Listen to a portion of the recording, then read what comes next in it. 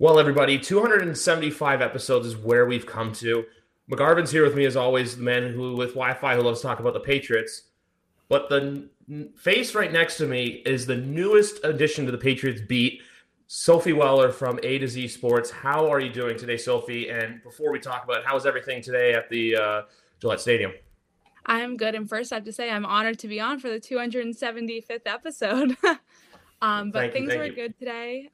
It was great to see Gerard Mayo, just in his element. You could tell that guy's a coach just from the way he spoke today and the way people responded to him. And it's a whole different environment. We had a lot of laughter at that press conference. I'll tell you that much.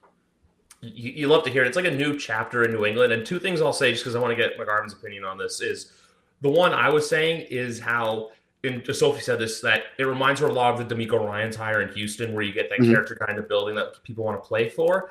Yeah. Uh, and and also, to my opinion on it was, I prefer Mayo over a Vrabel because I feel like with Vrabel, it kind of rushes the whole like rebuild, retool, whatever you want to call it. Because then people are saying, hey, Patriots are going to make that step, make that leap to where if next year is like a 6-11 year, people in Boston will be ripping their hair out, but not the fan base as a collective because they know what the long term goal is. Yeah, definitely. I think you see a lot of what made Jerron Mayo such a good personality for TV when he was doing, when he was working with or for NBC Sports Boston, right? When he had the show with Phil Perry and Tommy Curran. He's very gregarious, very easy to buy into. Like the minute he starts talking, you're like, whatever you're selling, I'm buying 100%. So obviously, and that came across in the press conference, and it comes across anytime you hear him speak in any forum. Really, I thought he was really good on the. I think it was the next pod, the Expats podcast originally with Perry and Curran. So it's nice to see that translate. And I think the D'Amico Ryans is a really good comp there with regards to like how he changes the energy, because he's not someone coming in. He's not stodgy, like first and foremost, as my former coach was. And he provides such a good energy, and his youth really shines through. And so it makes you feel like even if you are someone who didn't want Bill to go and aren't super sold on the idea of moving into this new era, I think just hearing the way he talks and the enthusiasm in which he talks about being a leader of men, you're like, yeah, I can see this working out. Yeah. I feel the exact same way as you. I don't need to repeat it, but it's this new beginning. It's this new era. It's this like new sense of optimism for Pats fans, which look like it's weird to say. And I'm not going to come on here doing the whole, hold on to the 6 rings, but it's something that you kind of, at the end of the day, you get to hold on to because look, it's a very recent achievement, but at the same time too, it's this new beginning where we don't know what to expect. I've been saying Pandora's box for this team pretty much since Tom left. And now it's a brand new Pandora's box to where I think there's going to be moments of growth. There's going to be moments of annoyance, but that's just how things go in the NFL when it comes to having a new head coach. And I still find it very impressive that I believe it's like 244 coaches have been hired since Bill was hired. And for the three of us who are all relatively young, this is only the second true Patriots head coach that we've known. Yeah. So quickly, just want to bounce back to last weekend, and I'm going to start with you, Sophie. I want you to give me a team that surprised you in a good way, and then a team that disappointed you from Wild Card Weekend. Yeah, so a team that surprised me was the Houston Texans. I just, I've had high expectations all season for CJ Stroud, but that game, man, that was unreal to see what he was able to do. And, I think those Baltimore Ravens might have to be a little scared going into that game. I don't think it's going to be a breeze, even though I think they're like heavy favorites, because CJ's not giving up no matter who he's playing. So that's the one that surprised me. But the one that disappointed me, I think I got to go with like the basic Dallas Cowboys losing immediately. I mean, I think I at least expected like a divisional round exit, but to go out in wild card against like the Packers, like Jordan Love looked like probably his best game all season. I'm not trying to discount anything he did. Like he played unreal. But I also think like the Cowboys just didn't step up to the plate as they have most of this season. And so that's my disappointing one for sure. Yeah, I think Dallas is a really good one just because they no-showed, right? If they had shown up and just lost, like they lost in the wild card, like I know that would still be disappointing, but the fact that they didn't even show up and for most of the game they were down at least 24 points, you're like, holy cow, like you're the Dallas Cowboys. They had no pass rush going. Their defense looked absolutely atrocious, especially over the middle. So it was just like, wow, I can't believe that, like, to meme, the Dallas fan was like, this is our year. This is our year. I'm not going to lie. As someone who's not a fan of the Cowboys in any way, I kind of bought in. Like by the end of the year, I was like, I think they can like make some noise and like compete. And then they went out there and laid a giant egg. However, they are not the team that disappointed me most. I think the team that disappointed me most is far and away the Miami Dolphins. They looked unprepared and unfocused. They look like they did not want to be out there. Defense wasn't doing anything. Offense was doing even less. So that was tough. They weren't a team that I thought would go in there, go in Arrowhead and just like dominate and win, even though everyone's down on the Chiefs this year and all that. But I expected them to at least show up, right? They scored 7 points on that fluky, weird DPI. No, just kidding. It's actually a touchdown play. But outside of that, they did absolutely nothing else. They didn't run the ball very well. I mean, that's really their bread and butter. I know that, obviously you have Tua, you have Tyreek, and you have Jalen Waddle. Everyone's going to, immediately assume like, hey, this is a team that goes out there and they air it out. And they do. But for me, I always think of, when I think of Miami this season, I think they're a team that really kills you on the ground, right? Like you're so busy worried, like, all right, we got to stop the playmakers over the top. And then they just murder you on the ground. They did neither. And it was like, wow, this is insane. And I think as someone who's like lukewarm on Tua, right? He went to Alabama and that's my favorite school.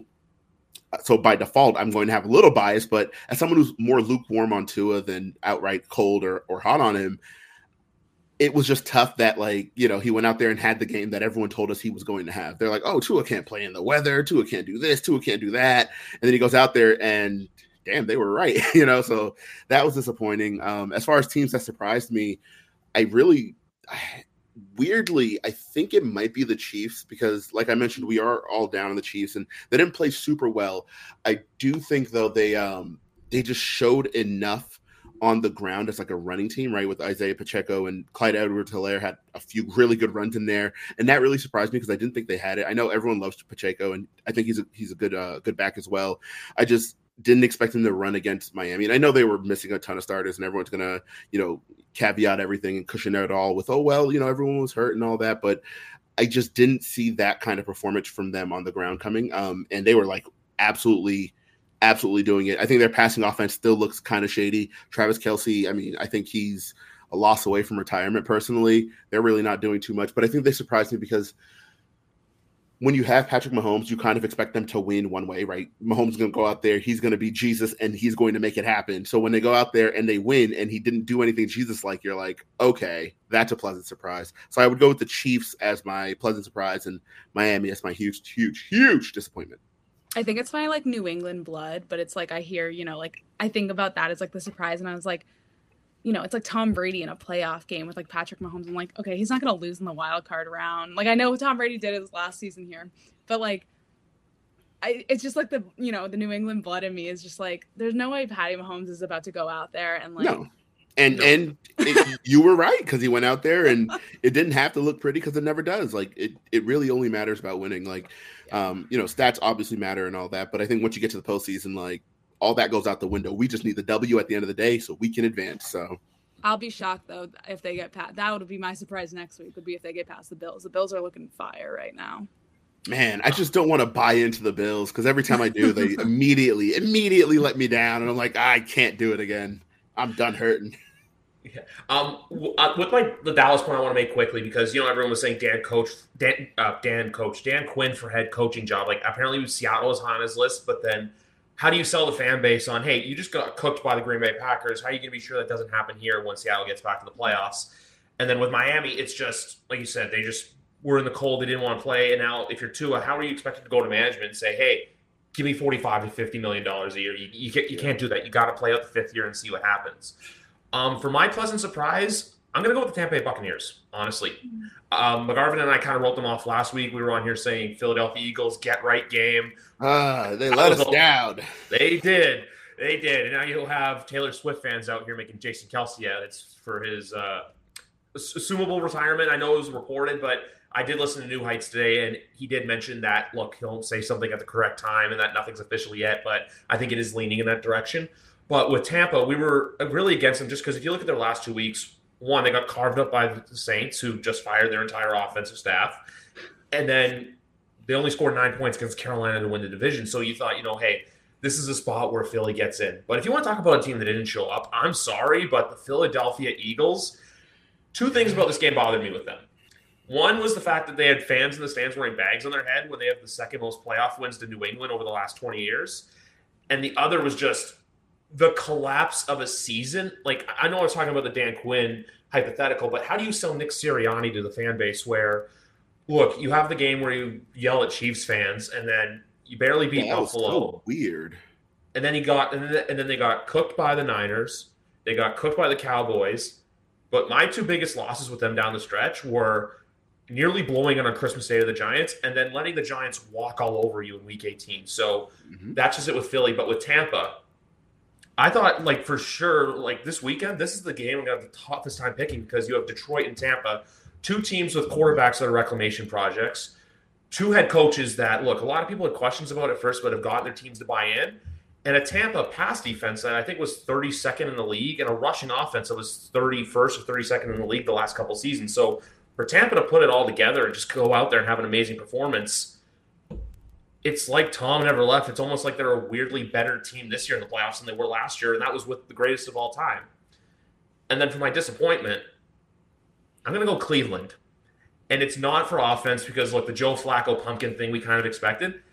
It was the fact that their defense just completely shut down. Couldn't get a pass rush going. Myles Garrett was completely neutralized the entire game. And the fact, too, that, look, I'm going to say this right now. I think C.J. Stroud is going to be an MVP frontrunner going into next season. I know he's only in his rookie year, but the kid's special. I don't know what Carolina was thinking passing up on him, but he's got the tools to do it. And then with Cleveland, like I said, it's the defensive performance. Joe Flacco going into a pumpkin, we kind of saw that coming, but ultimately it's the fact that they had this monstrous defense all year long and that in the most critical moment, they just said, no, we're good. And one other surprise I want to say is that Buffalo finding the 2 tight end sets is a very scary thing for this weekend against Kansas City. That is for sure. I'm a little afraid of that Buffalo team. Afraid and also excited because, I've always, despite the New England roots, I like Buffalo. I like Josh Allen. I think they're a team you can't help but root for sometimes. Just with the way they play, I think they're similar to the Patriots in that family mentality. If you watch their post-game locker room videos when they win. So it's just hard not to root for them.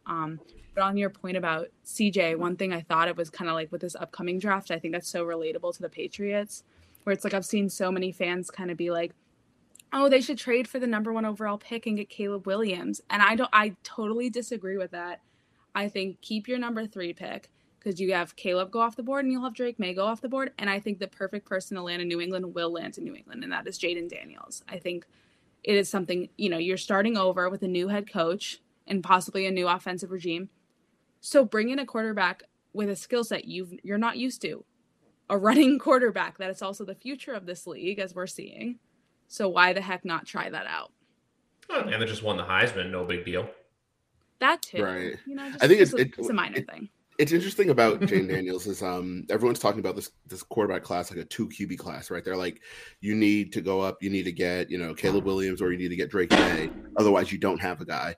I personally have always thought it was a 3 quarterback class, and Jane Daniels winning the Heisman kind of just secured that. I see people still putting him in the second round of their mock drafts, and I think that's insane. He's a Heisman winning quarterback. He's going top 10. He's probably going top 5. And at this point, I am willing to put however much money is in my wallet, $12, on the fact that the quarterback's going to go 1, 2, and 3. And if it's Jaden Daniels at 3, that's fine. I'm currently still a little bit higher on Drake May, but obviously that'll change as the process goes along. But just to circle back to your point, Griff, you mentioned the Cleveland defense, right? And I was just thinking about the point, and I wanted to say, but I wasn't sure. But I remember last week when I was on, I talked about their great cornerbacks, right? Yeah, Denzel Ward, Martin Emerson, and Greg Newsome. And they went out there and got absolutely torched. And I'm like, holy shit. And all I can think about as I'm watching the game is I just sang all of their praises 2 days ago. And they're out here laying a massive egg. And then to your other point about Buffalo finding the 2 tight end set, I'm almost reluctant to believe it, simply because Gabe Davis wasn't in the lineup last week. And if he returns to the lineup, I wonder if they go back to that 11 personnel where they have, him and Diggs on the outside and Shakir in the slot, at which point you would only run 1 tight end. I think it would behoove them to go with the 2 tight end set, because I think that's a cheat code in this league at this point, especially given that, defenses are getting smaller and faster. Put your big guys out there and make them defend the size. But I don't know if they will, just because we saw earlier in the year they attempted that and they kind of phased it out for obviously Dawson Knox got hurt, but prior to him getting hurt, they'd already started phasing it out anyway. And they were just like, hey, we're going to focus on Dalton Kincaid as our only tight end.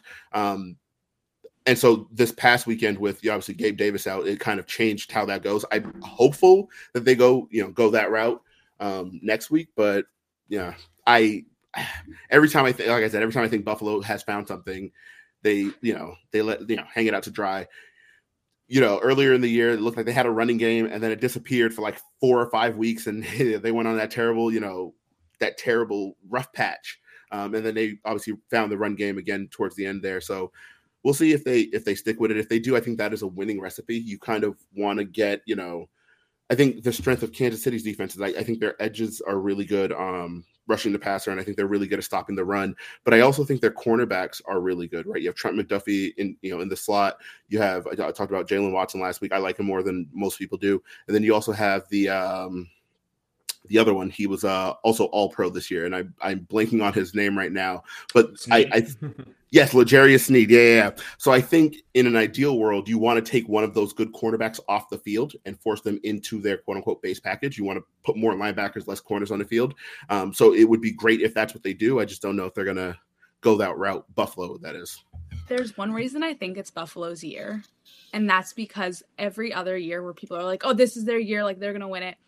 And I don't know if they're going to win a Super Bowl. I'm not calling that, but I at least think they can maybe get past the next round, is because at one point this season, they had a 5% chance to make the playoffs. So it's not like every other season where it's like they're a shoo-in, AFC championship game, they'll be there. But this is more like, no, they were the underdogs this season.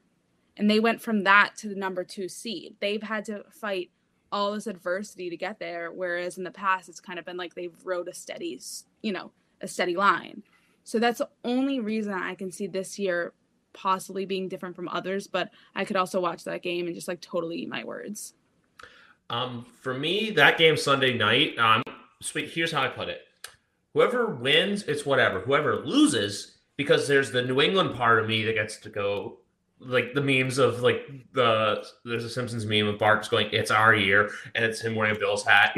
Or it's the chance to quiet the Kansas City fans that we're trying to say that Pat's already here and Tom's here. So that's the whole thing with that. The other thing I'll say about that game Sunday too is, how many people fall into the pit, or how does a certain pop star fall in love with Orchard Park? We'll just have to wait and see all these facts out.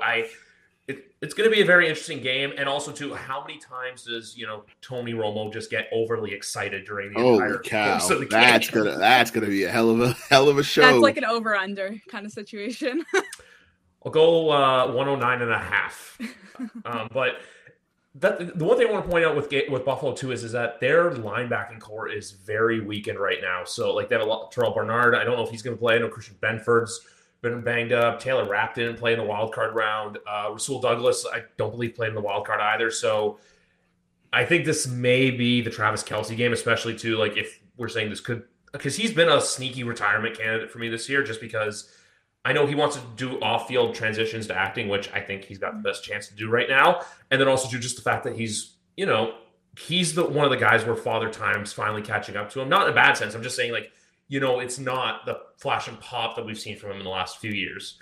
So that game's going to be very exciting to see. But you know what? I was going to say this. We were going to talk about Mayo and then finish off with the divisional round. But would you guys want to change it up and do the divisional round right now? Sure, why not? All right, cool. So you know what I got to do, guys? I got to put the graphics on the board. And we're going to start with the Houston Texans traveling up to Baltimore, which, fun fact, that's where they began their season, where Baltimore's a 9-point favorite in this game. I don't know if Houston's going to win, but I definitely, like Sophie was saying earlier, I like them to keep this game close on Saturday afternoon. Yeah, I mean, that's the thing. I think CJ Stroud again is like a sneaky candidate, for that MVP spot that you were talking about. But I think the Ravens have showed some struggles this season. I mean, my boyfriend's like a diehard. He's Baltimore born and bred, and I always make fun of him because they've lost to the Steelers now twice this season. But like one of those losses was like a legit loss. It's not like the Week 18 one where they sat everyone. And I look at that and I see those struggles. I see how that can happen. So with that, it's if they go into that game and it's CJ is balling out again, how are they going to be able to handle that for the offense to do what they need to do? Yeah, I'm curious to see how this game goes as well. I think Baltimore's pass defense is a little overrated, right? I think they have more names in the game, right? Marlon Humphrey still gets talked about as like an elite cornerback, and he has not been this year and wasn't for most of last year either. I think Kyle Hamilton is obviously one of the best safeties in the league. He's probably top 3. He's not number 3. So he's a really good player, and they like to move him around a lot. So I think he'll have some opportunities to get after CJ Stroud. But their pass defense kind of worries me. Their pass rush is less good than Cleveland's was, but I wonder if it'll be shut down in the same way, just because they have so many different guys who they can throw at you, right? You have Odafe Owe, who I think is a stud player. Kyle Van Noy's playing really well, giving them really good pass rush. So I'm so curious to see how that looks. But on the other side, I think Lamar Jackson is going to have his way, absolutely have his way with that Houston defense. And I think we're in store for like a very good game, simply because I think it can be very high scoring. I think Baltimore's defense is overrated, and so I think CJ Stroud will have some opportunities there. And on the flip side, I think the Texans defense is just not as good as Baltimore's offense, and so they'll have some opportunities there. So I'm thinking take the over, take the point. It's going to be a hell of a game. Yeah, I completely agree with everything you guys both said. My other thing too with Baltimore as well is Mike McDonald's done a really good job with that defense. As I realized I had to upgrade the graphics because of the wildcard ones that got in there somehow. But I ultimately think this could be a Big 12 shootout style game where, look, everyone's going to think it's going to be low scoring. It could be defensive, but I just don't see a world where Houston's defense has a repeat performance of what we saw against Cleveland last week, because who plays Cleveland twice a year? Baltimore does. So any disguises that Houston may have tried to pull, like they're probably going to pull that right away because they know how the Cleveland wide receivers run. They know what the running game's like. They know what the tight end game is like. So that's where I think it's going to be a short game. But at the end of the day, I feel like with this game too, because if Houston loses, it's not that bad. Like even last week too, Sophie McGarvin and I said with Houston, Cleveland, whoever loses, yeah, it's going to suck, but it's not a disappointing season. Meanwhile, if we saw this 4 years ago where Tennessee went in to Baltimore, took their lunch from them and made them eat it too.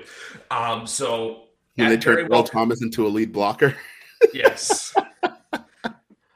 But with this game, I got to stick with Baltimore just because at the end of the day, I feel like when it comes to playoff football, I'm going to trust Lamar Jackson. For as much as I like CJ Stroud, I'm going to trust Lamar Jackson to either make the bigger play or not turn the ball over as much. Like when that time comes to make the big difference-making play, because we didn't get to see that from CJ Stroud last week. It was just kind of, hey, here's the keys to the car, now drive it.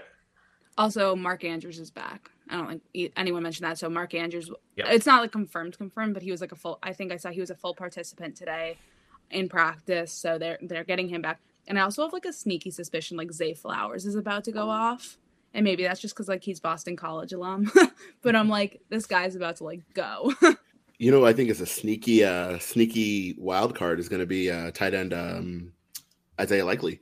I think he stepped up really well in Mark Andrews' absence. I think putting them both on the field at the same time is gonna be gas. So I'm excited about that. I think he can have a huge game, especially because Mark Andrews is going to command a certain amount of attention. I think Zay Flowers is firmly in that position as well, where maybe you're not double teaming him, but you're kind of putting your best corner over there, like, hey, Go make sure number 4 doesn't ruin this for us.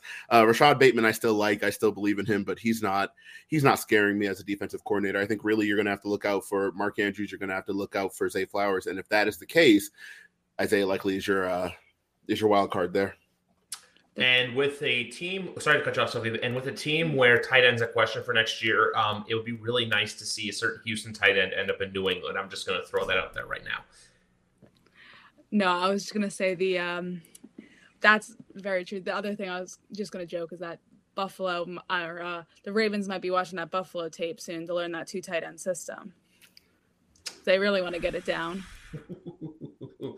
You know what? That could be a duel next Sunday afternoon, on CBS. But Saturday night, we're going to the Bay as the Green Bay Packers travel to San Francisco to take on the Niners. And I'm going to keep this one short and sweet. I'm going San Francisco, and I'm going a low scoring dogfight. I'm thinking like 20-6 or something like that. I'm not saying Green Bay was bad. I'm just saying, think about this. They had to go from Wisconsin to Texas, back up to Wisconsin. Now you're going to travel cross country to California to go play the best team in football.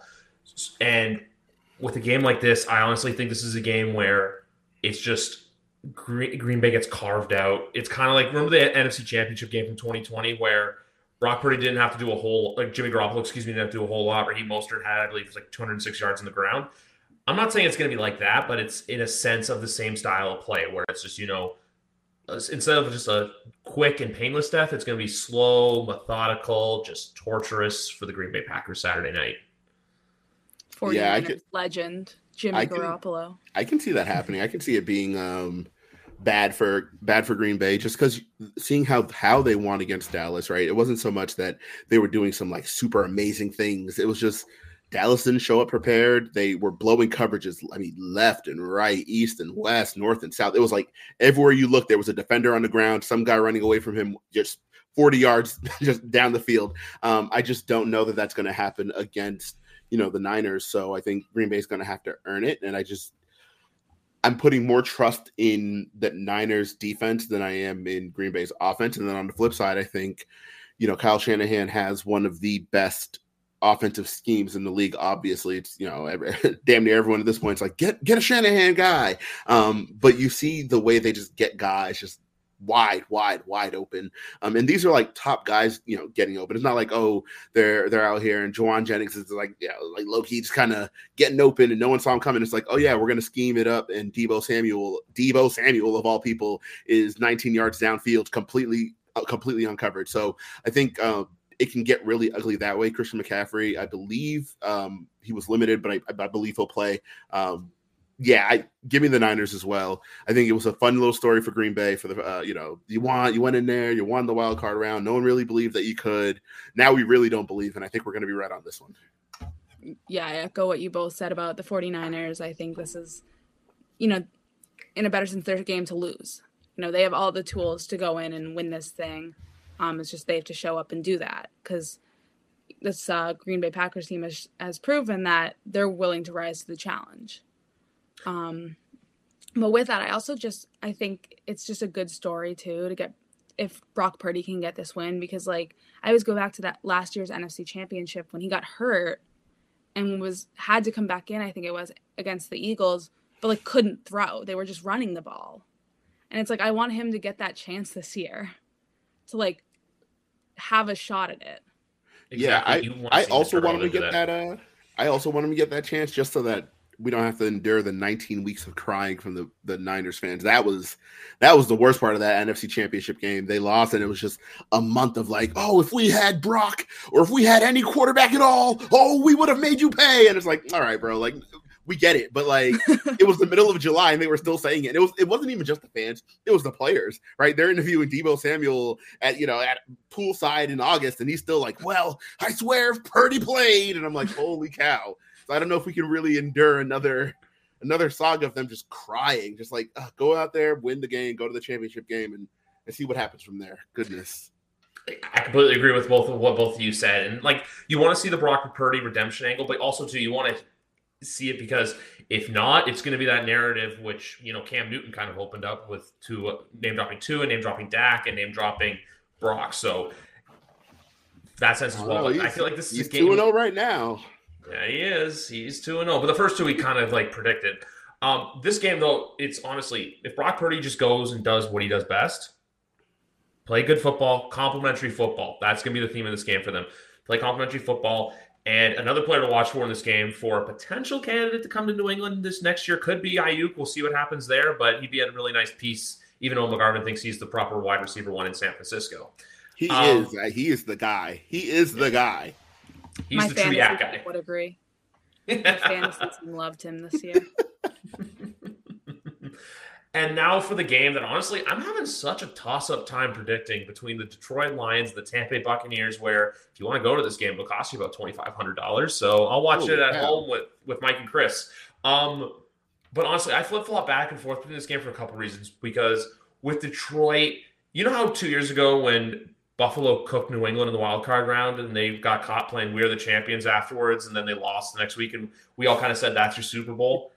I'm getting the similar vibe from Detroit, where last week was their Super Bowl, so that's where I could see a world where they win or lose. But with I'm more focused on Tampa because it's, can you do what you did last week against a good opponent? But the reason why I think they can is because we've seen this Detroit Lions defense get exposed. They made the proper adjustments at halftime last Sunday, but for a long time that was just a shootout in Detroit last Sunday night. So this game, honestly, I think it's going to come down to whichever quarterback reverts to their old bad ways, or, whichever defense just can't make a play at the right time. Kind of like what we saw do you guys remember 2 years ago, the Rams-Bucks divisional round game where Todd Bowles said, hey, let's run cover zero with under a minute to go, and it cost them? Same thing could happen here.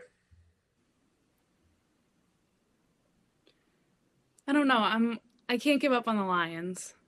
I can't. I'm not ready to give up on the Lions yet. Yes, I think that was a huge win for them to do it at home, and especially over the Rams and over Stafford. But I think this is a good football team this year. I think they have all the pieces. They just can't get caught up, maybe like Buffalo did. But if they can put together a performance similar to what they did last week and what they've been showing they're capable of, then I'm not giving up on the Lions. I'm taking them. Ooh, I'm also going to take the Lions, but I have less belief than you do, Sophie. It was alarming, right? The second half of last week's game, they only put up 3 points, and they looked like they were ready to give the game up. It was just LA just didn't seize it. I believe in the Bucks less than I do in the Lions.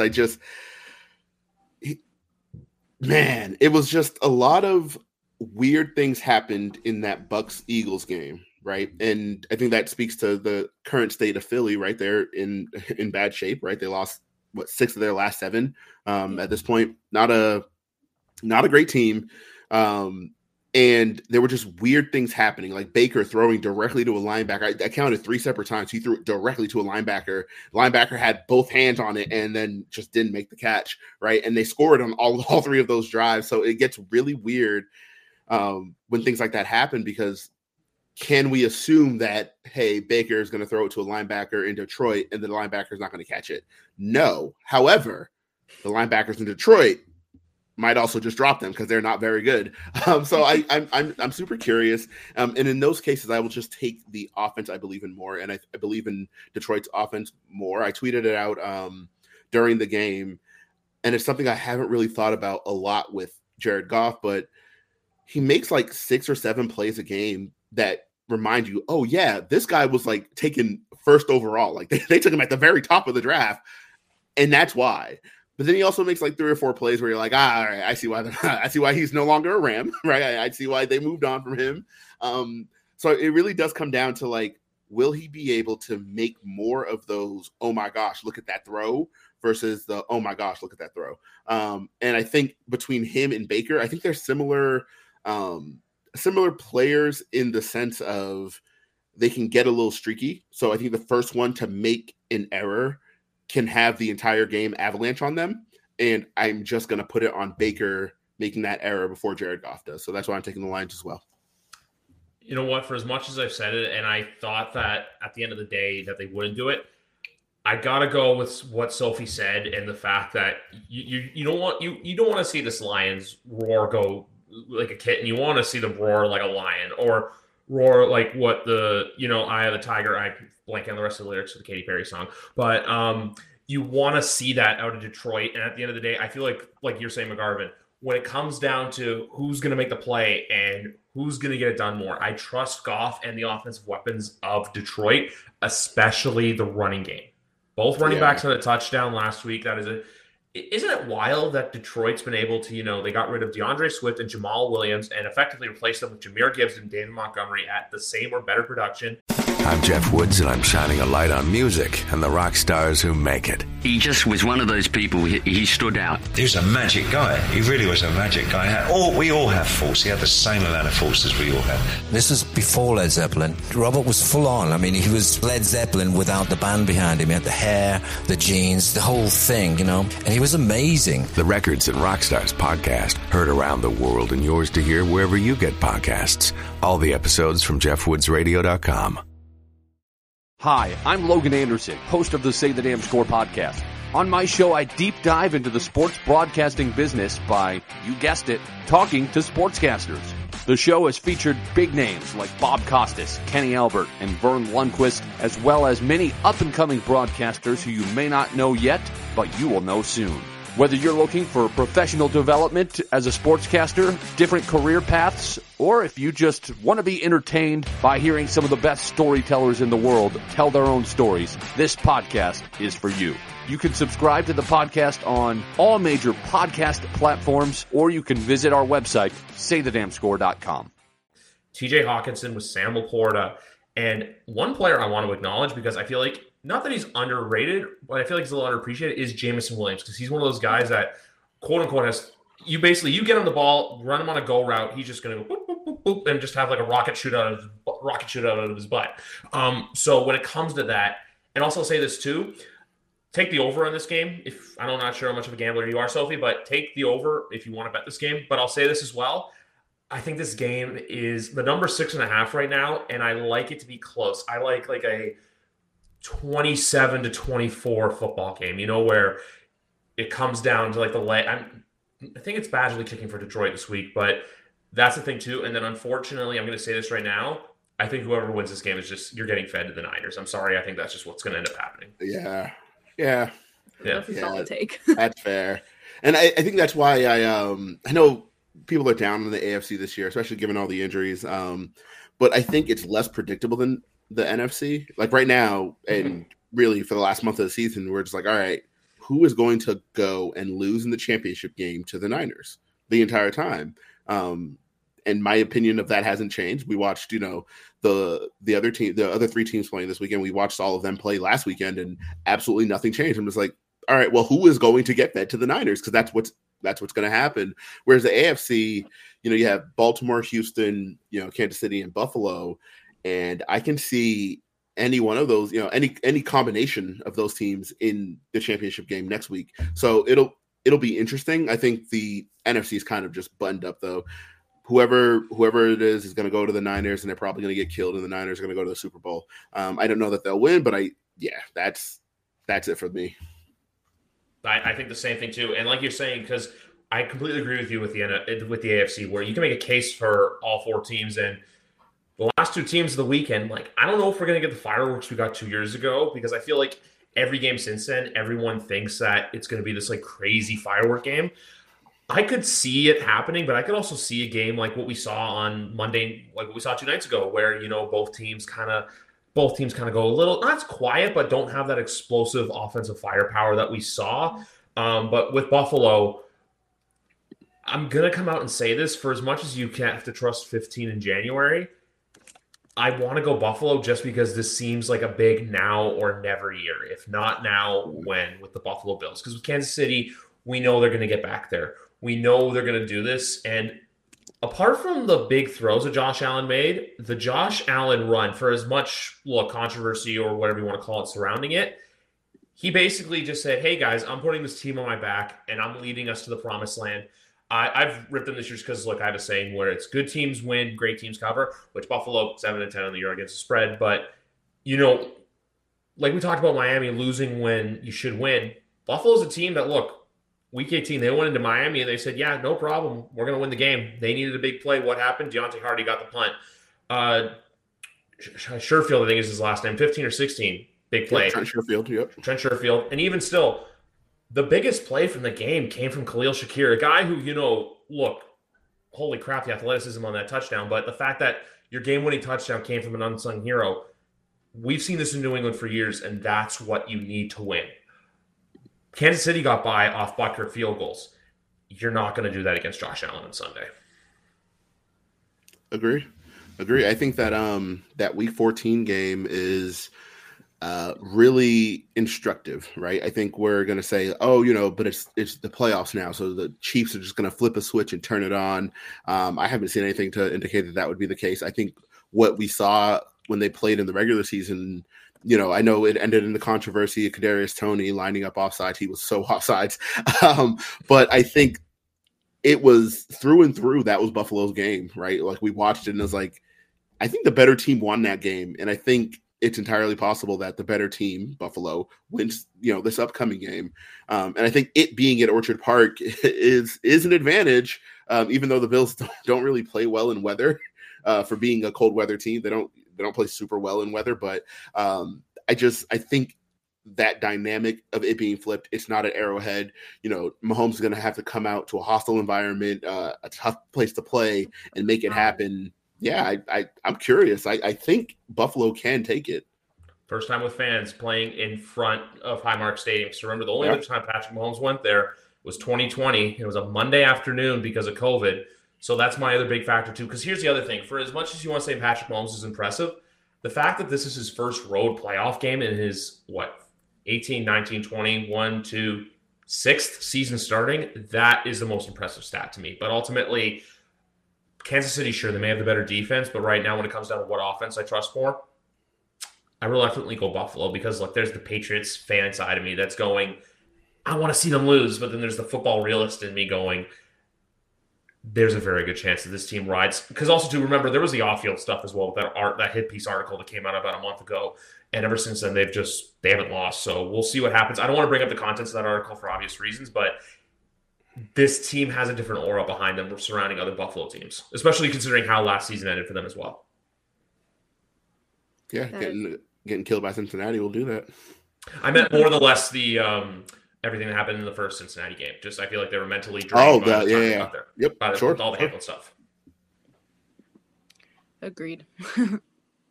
So Buffalo, I guess I feel like every game we've picked so far, everyone's kind of we're all just like same. Let's all just go with the road teams and then just go from there. But guys, sometimes with, when you want to have a sandwich, you pick your condiments, but this time it's different. You pick a condiment for head coach because now we have a head coach the side of Mayo. So for those of you guys who don't know yet, and we'll plug all of her stuff later, but Sophie was at the press conference today. So from a firsthand perspective, how do you feel about everything? What's the vibe? What's just the overall? I'm going to use a weird word here. Aura that you got from Gerard Mayo today. First, I gotta say, it's so different. I just finished up my first season as a full-time reporter on the beat. I had done some work the 2022 season for Mass Live as an intern during the summer and a little bit more during the year. But this was my first time fully covering the team, being there every day and being at every single Bill Belichick press conference where, 90% of the time your articles say Bill Belichick declines to comment on, whatever it is. This time you have a coach who's open with the media. It's not going to be the same he was as, when he was linebacker coach, but this is a guy who just everything about him is just like this joyous, feeling in the room. He brings laughter and he was cracking jokes. He told us his nickname for Robert Kraft and called him it like 12 to 15 times throughout the press conference. It wasn't like a one-off thing. It's Thunder, by the way, for anyone wondering. So just to be there and to experience that compared to, because I was also at Bill Belichick's final press conference. I covered that one live as well. And, it's sad because it's the end of an era and it's all of that, but it's the mood is so different between these two guys. And I think it's a needed change. I was all season on this keep Bill Belichick train. I thought, he is the greatest coach of all time. You got to keep him. Like, the defense is still great. I think it's the offense, he needs help with. And then I was on the train of bringing in Mike Vrabel because he had experience as a head coach rather than Mayo, who, wasn't even an official coordinator. That changed the minute the announcement was made, my opinion. And I immediately actually wrote an article on it that I was like, I am wrong.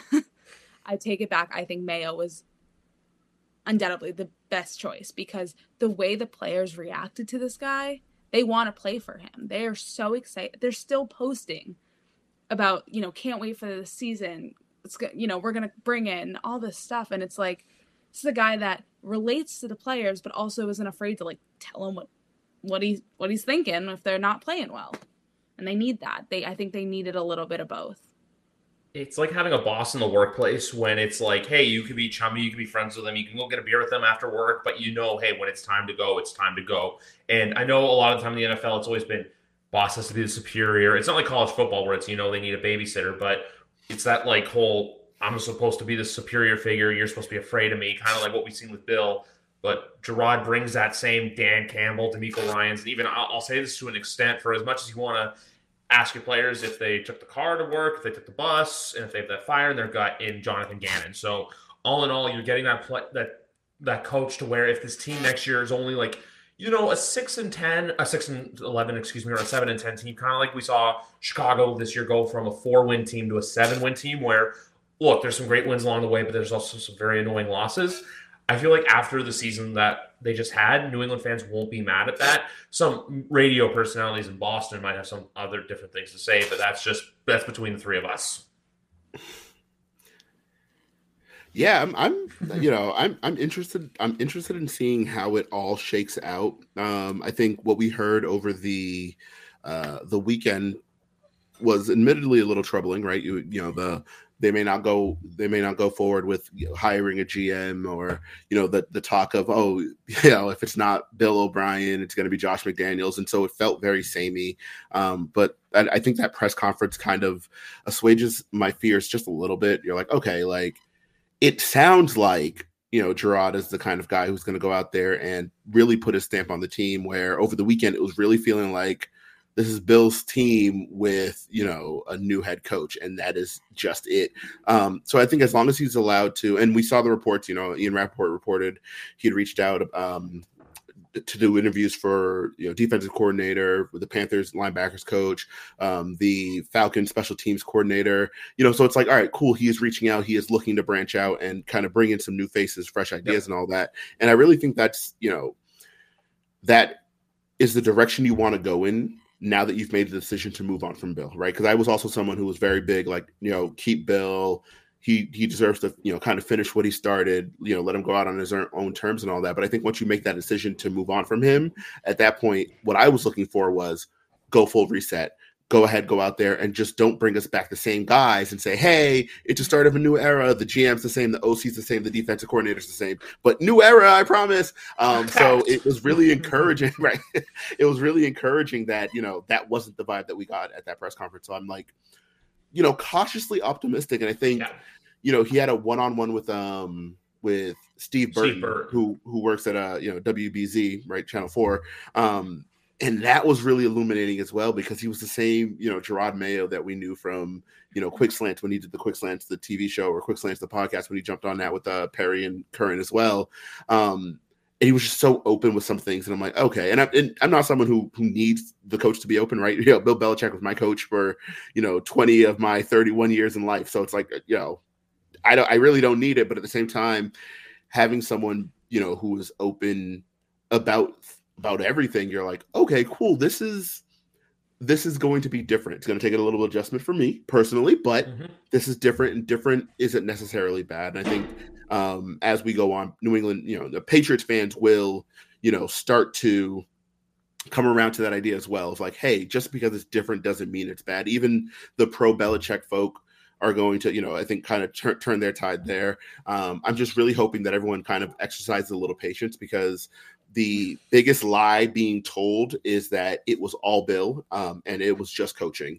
But this is not a very good team, right? And this isn't a team you can overhaul in one offseason. You're not going to go out there and get a rookie quarterback and think we are all set because you still need a left tackle. You're not going to go out there and get a quarterback and a left tackle and say we are all set because you still need a wide receiver. You're not going to go out and get those three and say we are all set because you still need tight ends. There are needs all over the roster, and I think it's going to take more than there are more needs than premium draft picks. So I think everyone needs to just exercise a little patience. It's probably not going to look super great in September. Probably won't even look super great in October. But I think as long as you're building towards something, that's what I'm looking for.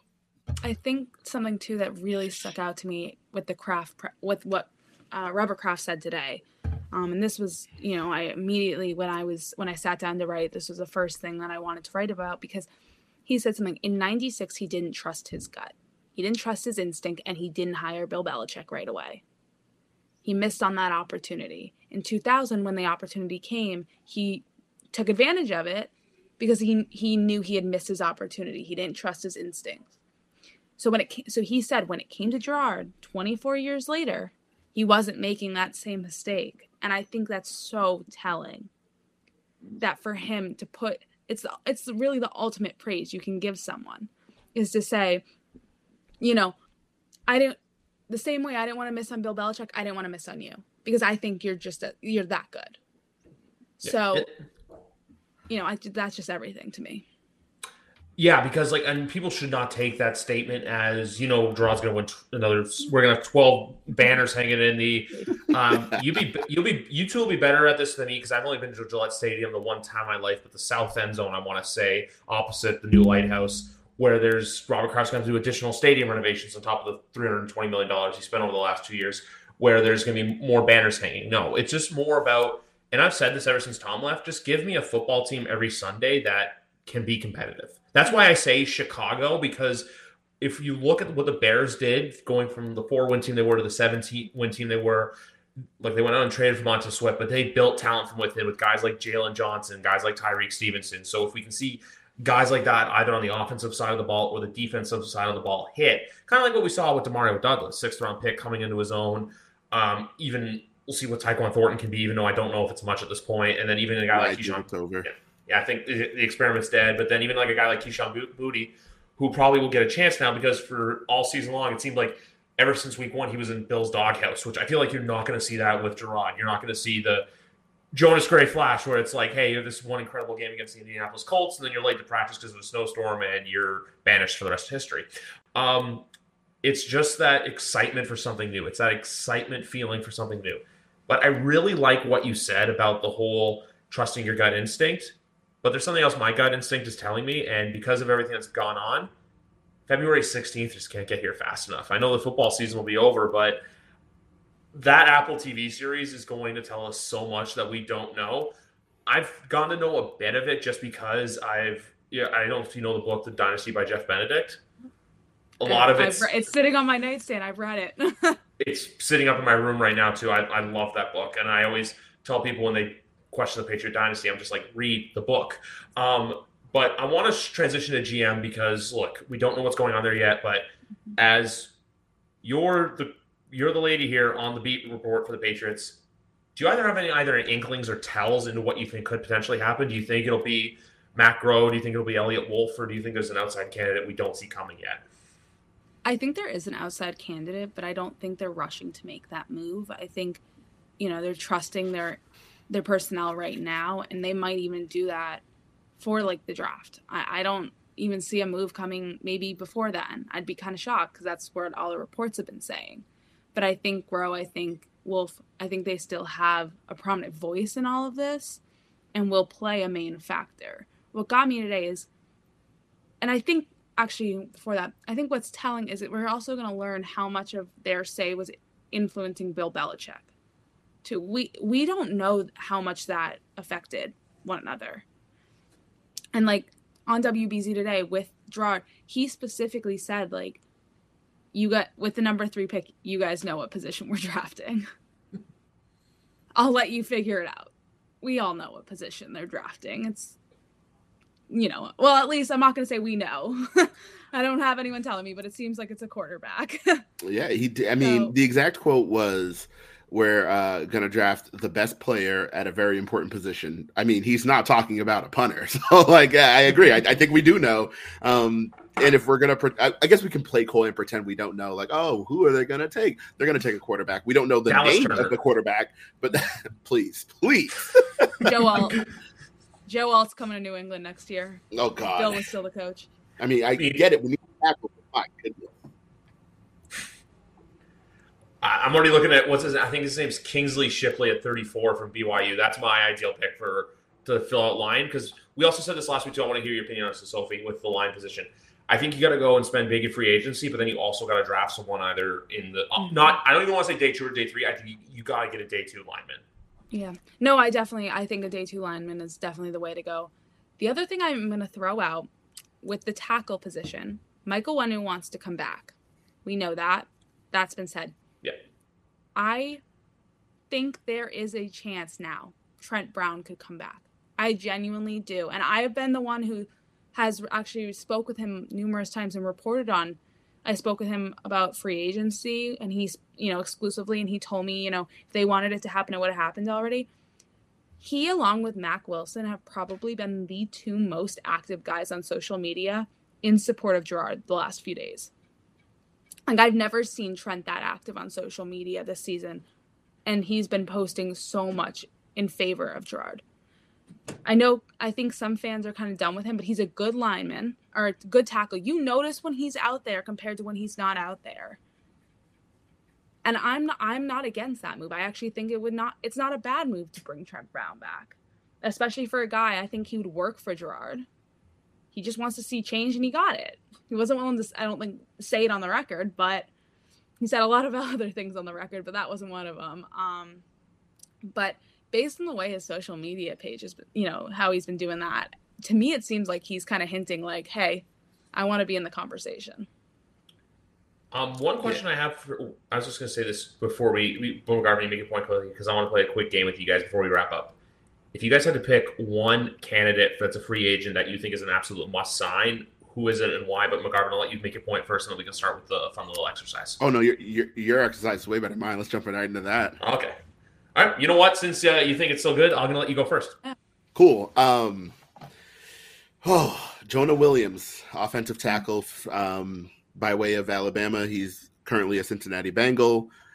He's a free agent at the end of this year. We know that they signed. Was it Orlando Brown Jr.? Yep. I think they have what's his name, Cameron Jackson. I know he's been playing a little bit of tackle as well. I know he's also moved inside to play a bit of guard. I think though he's a sneaky good player who he's not going to go out there and get like the day one, like someone's going to pay him $100 million and everyone's going to be like, well, we didn't have the money. I think he is the kind of player though that can come in and immediately solidify your O-line. And it doesn't even have to be a huge deal. He's I believe he'll be 26 or 27 at the start of next year. Give him a nice 2-year deal, kind of shore it up, draft someone, and then you have someone hey, we're going to get competent, O-line play out of him right now while we work on developing the guy we have behind him. So that's a player. And I know it's not a sexy name. Everyone wants like a receiver or someone else exciting. But I think that O-line position, I completely agree with you. I think I agree with both of you. Go out there, get yourself a day 2 tackle, but at the same time, don't leave yourself in a position where you're like, hey, I need a rookie and Michael Onwenu, and that's all we have for tackles, because their tackle depth right now is atrocious. You can't bring back Vidarian Lowe. He cannot be playing NFL games. Would happen to agree. And I think what you said there was crucial. The depth. That's what's missing in this team. It's like, they had 2 solid tackles, but Trent Brown missed half the games. More than because of injury. So it's like, so then who you're putting in there to replace him is when things get more challenging with all that depth and things like that. Are we going like a non-Patriot? Or are we is it anyone? I'll be honest with you. The exercise was originally going to be for current Patriots, but you can do whatever you want. I'm going to do one of each. How's that? That sounds good. Patriots, I'm going to go Mac Wilson. Yeah. Oh my gosh. He was so good in the last month and a half. Holy cow. I spoke to him again about Gerard, and he basically said, like, you know, if Gerard's there, I want to be there. So he wants to come back. He's willing to come back. And I think that combined with the fact that of how good he was this season is like a must for the Patriots, along with Michael Wenu. Like, those are my two that it's like, just sign them already. Like, what are we waiting for? Like, why? The one that I think should be from outside the Patriots, I'm going to go T. Higgins, because they need a star receiver. He's been in the talks. I know everyone's like, oh, let's bring him to New England. Let's bring him to New England. Let's bring him to New England. Get them a top receiver. And, you know, I think what they have to do is, you know, you're going to get a quarterback in here, a rookie quarterback. Give him the weapons. If you want a quarterback to succeed, he needs weapons to throw to. And getting a guy like T. Higgins who makes these unrealistic catches that you're like, what just happened, is a number one way to do that. So that would be my pick.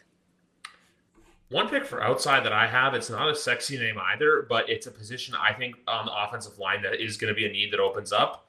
Center? Lloyd Cushenberry from the Denver Broncos. It's not a sexy name because I was looking at the center depth too because he can play center or guard. It's not, like I said, it's not a sexy name, but he's a good player.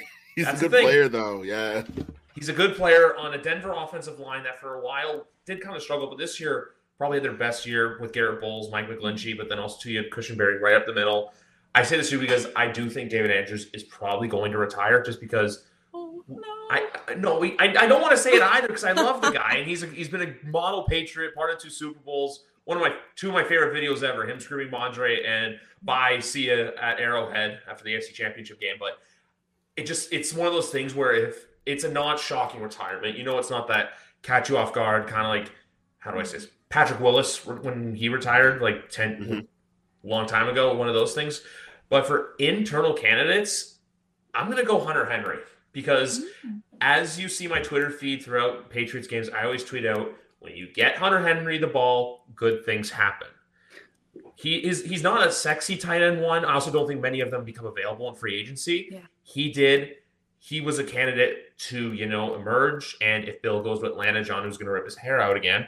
But I just had to make that statement quickly. But with a guy like Hunter Henry, he kind of assures the tight end room. Plus, too, like you're saying, Sophie, with the T. Higgins factor, it's a weapon that you can rely on.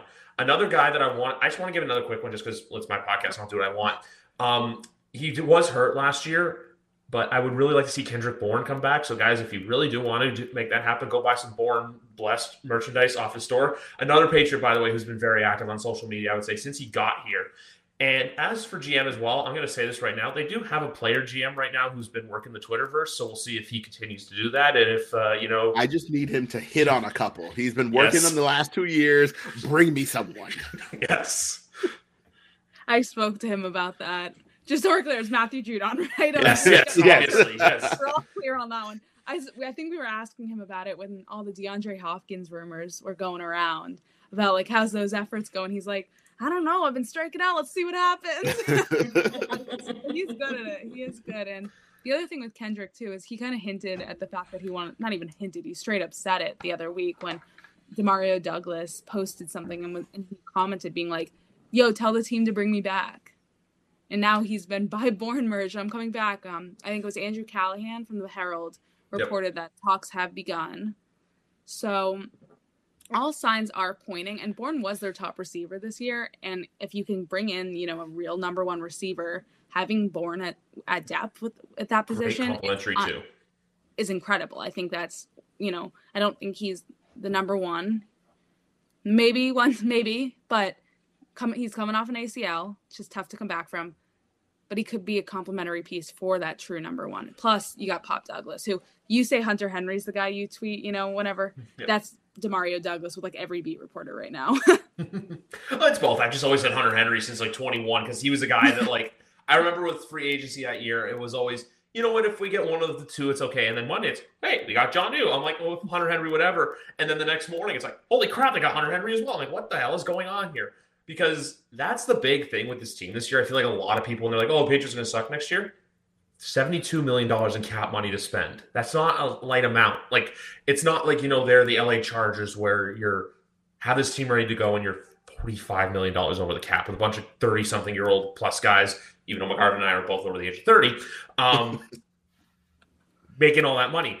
But it's that thing where it's like, hey, you have a team that's young, you have a team with inexperience, you have a team where it's, hey, play your cards right. And I'm not saying they're going to be good, but if you play their cards right, you're going to give Boston a thing to cheer for, because when you think about it, Boston in sports, championships are expected. So we'll see what happens. But anyway, guys, you know what? Sophie, this was a blast having you on. And for anyone out there who may not know about you, or if they want to find you online, share where they can find you. Yeah, so my Twitter bio should just be right there where our names are. It's at Sophie Weller, 2 E's, 2 R's, because Sophie Weller with 1 E and 1 R was taken. So I wish I had a more creative reason, but I'm sticking with it. So that's where you can find me. I post all my articles on Twitter, so that's where you can find them for A to Z. Love to hear it, guys. Go support Sophie out, as she is an up-and-coming beat reporter with our New England Patriots. I say that why? Because all three of us here, well, you know the one guy down below me. He's a guy with Wi-Fi. He loves to talk about the Patriots and meme stuff. All I do. I'm a guy with a microphone who loves to talk about the Patriots, who lives north of the border. And we got the wonderful Sophie Weller, who covers the New England Patriots for A to Z Sports. Well, anyway, guys, 275 in the books. Enjoy divisional weekend. McGarvin and I will be back here next week. Did, Will, the Story of People podcast is now available on the Crier Media Network. The first 5 episodes are here and feature some incredible guests that fit into one or all 3 of those categories. Ready? Tara Sloan from the San Jose Sharks Undercurrent podcast at NBC Sports. Marianne Iveson from Iveson Voice and the Let's Take This Outside podcast to talk about the world of outdoors as well as voiceover land. Ariana Hunsicker, future Canadian Paralympic swimmer, already winning tons of awards for this country. Scott McGregor from the Hot Wallet podcast to dumb down the world of crypto, Bitcoin, and NFTs so you don't have to. And Jackie Holowati from Climate Pledge Arena in Seattle, Washington, the first net zero carbon certified arena on the planet. Wherever you get your pods, wherever you watch your pods, and on the Crier Media Network.